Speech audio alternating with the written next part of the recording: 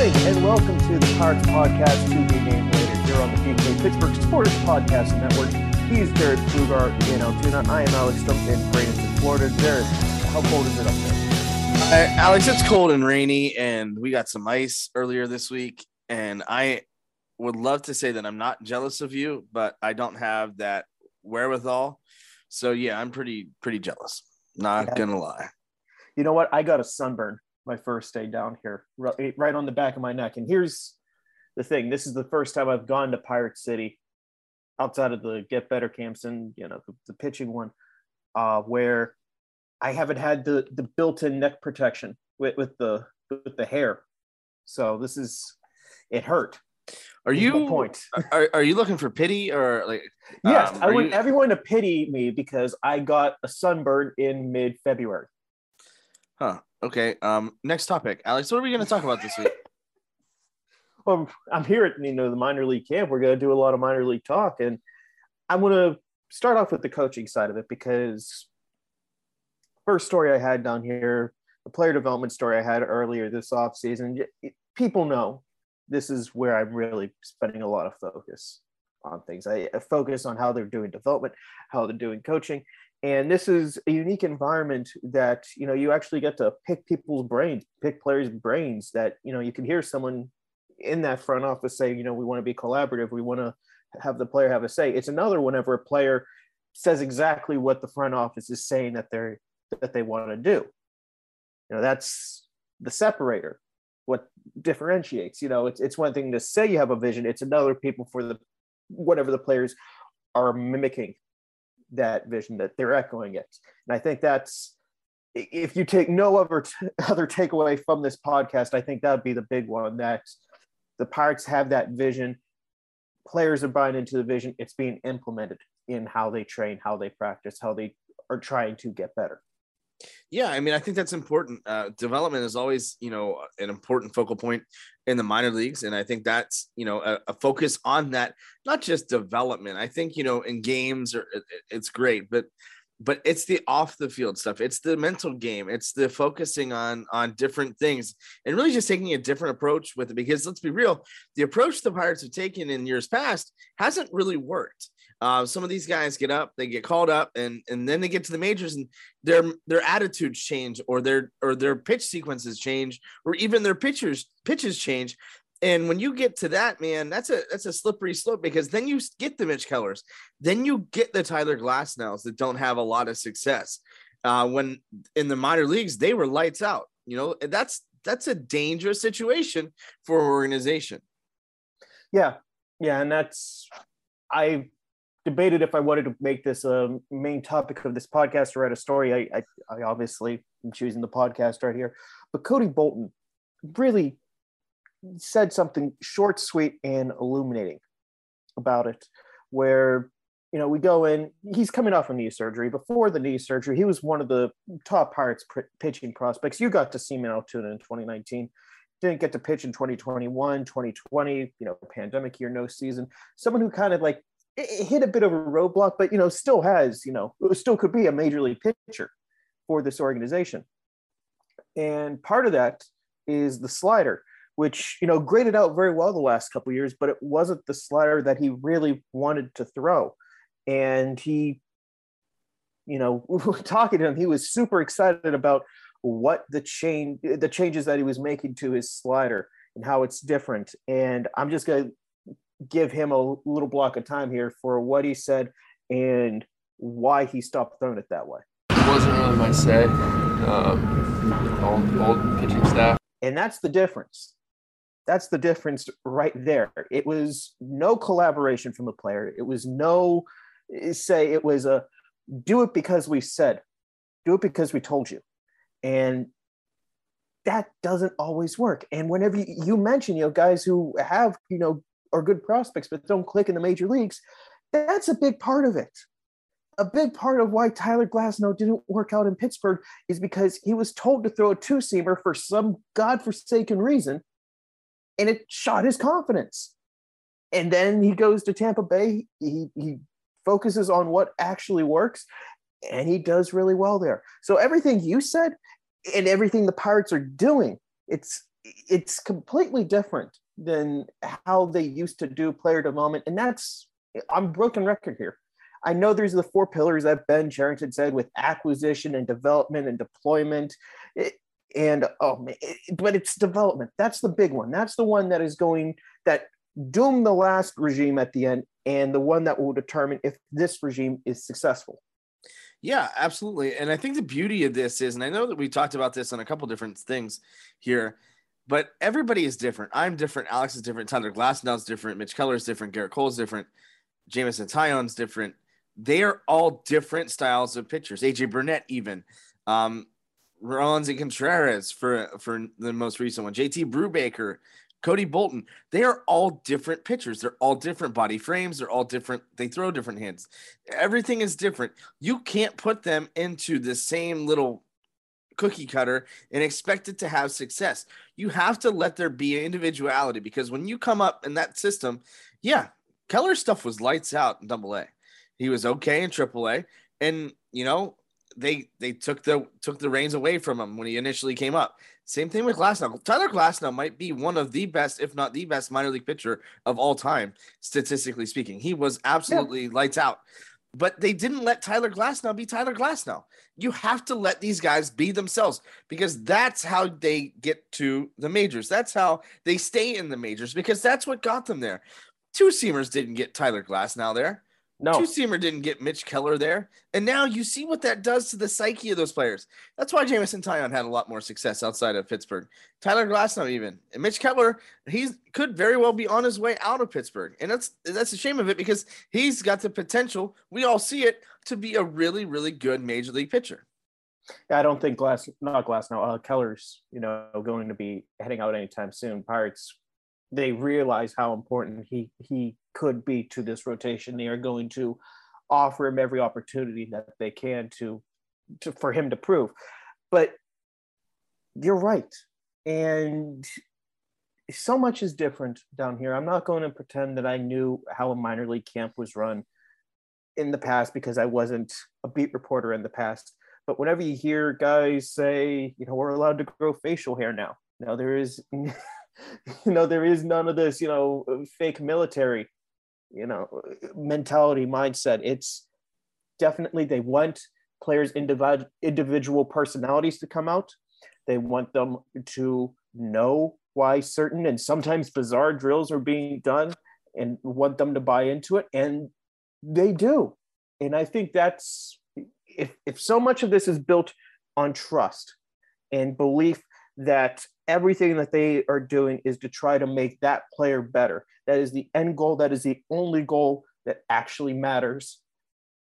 The more and more I get to see this up close, the more and more I believe it. And that's exactly what this organization needs. They needed that break. They needed to mix it up a little bit.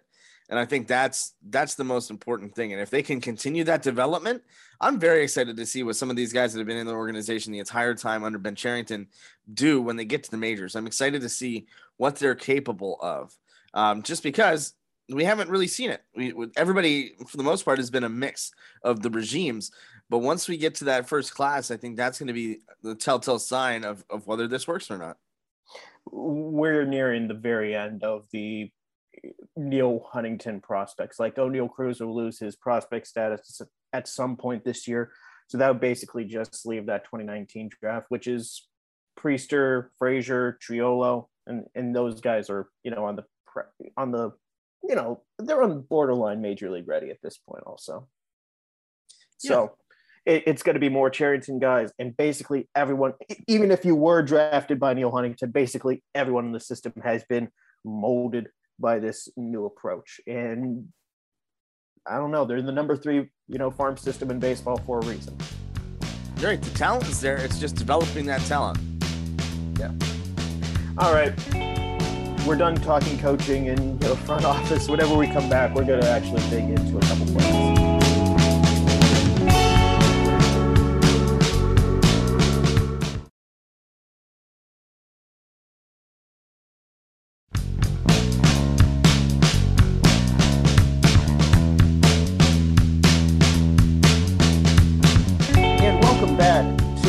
Pirates podcast to be named later here on the DK Pittsburgh Sports Podcasting Network.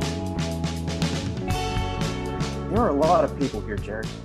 Like that's, I don't know if there is a better way of putting it, that there are just a lot of players here. There's a 180 player pool in general, Major League Baseball. 40 of them are on the roster. They're obviously still amid the lockout. You have the players in the Dominican Summer League, in the academy. They're not up here also. And there are even a couple players who are still coming in through intake process because the Pirates wanted to spread it out throughout.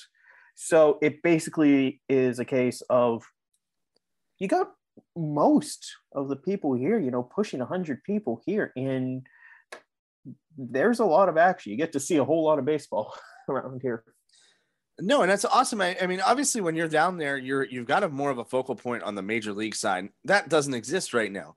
No. So how does listen? A lot of people probably don't know this, but how does a minor league camp really operate? It's similar to how a major league camp will operate, where you have groupings of players. You have those players, one day this pitcher will throw and these guys are going to take batting practice. That batting practice group then goes off to a machine whenever that pitcher's done. And then maybe they do some fielding drills on top of them. There are 4 fields. They all see action. Or I guess I should say there are 4 full fields, and, like an agility field, which is just an infield. You got another one that's, shaped more like a football field.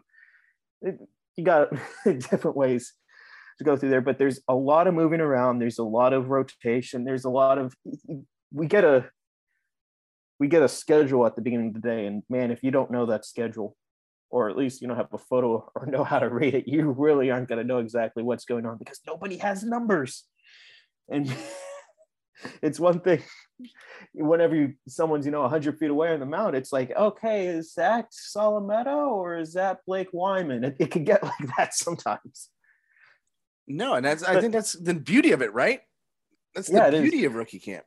That is a lot of fun. It's a lot of fun. There's a bit of a mystery to it where you can see Nick Gonzalez come up to bat and you're like, all right, let's see what Nick Gonzalez can do. And the pitcher throws a couple by him, high heats. You're like, okay, who is this? And you got to go through the list. And it's a little bit of a mystery. So that's a little nerdy something for me. You got to think on your toes, Alex. You have to think on your toes. You got to think on your toes. There is you can just pull out the number and be like, oh, that's so-and-so. So it's interesting to see that, to see how, analytics people could be, behind the plate with TrackMan, how there could be a pitching coach by the mound saying, no, Bubba Chandler, you got to work on your delivery this way. You could really nerd out baseball wise here. And no, you can't come down here if you are a fan right now. I am sorry because this is 100% gloating at this point, but it is I didn't know. I knew I missed baseball a lot. I didn't know I missed it this much. Enough of me gloating. Should actually talk about some of the players that are down here and some impressions. Some of these you can read in Friday Insider that's already published at this point, but man, there's a main character at this camp. And whenever Henry Davis walks by, Henry Davis is walking by. And I don't mean that in like a, he's pompous, he's, commanding attention. It just gravitates to him. He is a leader. You can quite clearly see why the Pirates, like a Marcelo Mayer might have been graded so slightly higher, in terms of being just a draft prospect. And I don't want to speak for Mayer as a leader or anything because I haven't had this opportunity. But Henry Davis just screams captain of the Pittsburgh Pirates in a few years. Like there is no debate in my mind that he is going to be that guy. Now, why is that? What gives that away? Because obviously it seems like he's got a strong presence, the demeanor, everything. And that's a lot of it. And that's a lot of it. But then there is the way he goes about his work, the way that whenever he catches a live batting practice or a bullpen from someone, he's there talking to the pitcher, the way that he has learned a lot of Spanish so he can better communicate with Latin pitchers to help them, get through there. The way that he sets the temperature in the apartment that Bubba Chandler and Solometo all live in, whenever they go to sleep, because it's like, I've done the reading, and this is, the optimal temperature that we should be sleeping at. So there's like a little bit of that control freak, mindset with it, but, in a good way. Guy definitely has an energy around him. He knows that he was the first overall draft pick. He knows that there are going to be eyes on him, and you can tell he welcomes it. I don't know if he's going to be the best player on a future Pirates team. I'll double down, triple down that he's going to. They don't have a captain. If someone wore a C, it would be Henry Davis. No, I'm excited to see Henry Davis play. I'm expecting him to be in Altoona to start the season, where obviously I am stationed. So that would be great. You are going to have a lot of fun this year with this group of guys that you get to see. The Quinn Priesters, the Nick Gonzalez, Peguero, whenever the lockout eventually ends. Like, Altoona is the place to be this year. Yeah, you're right. And I'm very excited. They have actually Curve Fest that's happening today, where individual tickets go on sale. They got some really cool promotions, I think, that are really unique. They're doing a reverse Punxsutawney Phil bobblehead, where the handler is actually who gets held up instead of Punxsutawney Phil, because only in Pennsylvania do groundhogs really matter, both on the lottery and, for a holiday. But just sounds like a cursed giveaway. I must have it. Well, I think that, yeah, exactly. So hopefully you're able to spend some time here this year. I'll make time. Yeah, right. You can vulture some of my games again. Some of the big moments. You'll probably see like a 4 home run day from Henry Davis and Nick Gonzalez in the same day or something. Probably Henry Davis puts one off the coaster and the coaster collapses. That's just the way that Alex does things whenever he vultures games away from me, just like he did in the Eastern League playoffs just a few short years ago. Hey man, if I'm not down here in Bradenton, or the regular season hasn't started on, what is it, April 5th? Is that the date? That's a good question. Whatever the actual date is for the start of Altoona Curve season, 100%, no questions asked, I am going to be there to watch Quinn Priester pitch that opening day. I believe they open they're on the road the second week. So I believe they open Sunday, April 10th. April 10th? All right. That's what I'm looking at. Now, I could be wrong. I'm looking at the schedule here. They got the Senators at home. So they would start that week before. So yeah, okay, you're right. I looked at Monday. They're off on Mondays. So they start that Tuesday. Wait, just kidding. I'm looking at the schedule here and it's super confusing. What are you doing? This is terrible radio. According to my schedule and my calendar, It starts at 6 p.m. on Friday, April 8th. I could be wrong. We're going to double check this because I sound like a babbling idiot right now, and that sounds about right. We are all in on podcast. It's April 8th, even if it's not at this point. We'll just buy the lie. April 8th, no matter what. Stay tuned for the third segment when we come up with corrections to the rest of our podcast.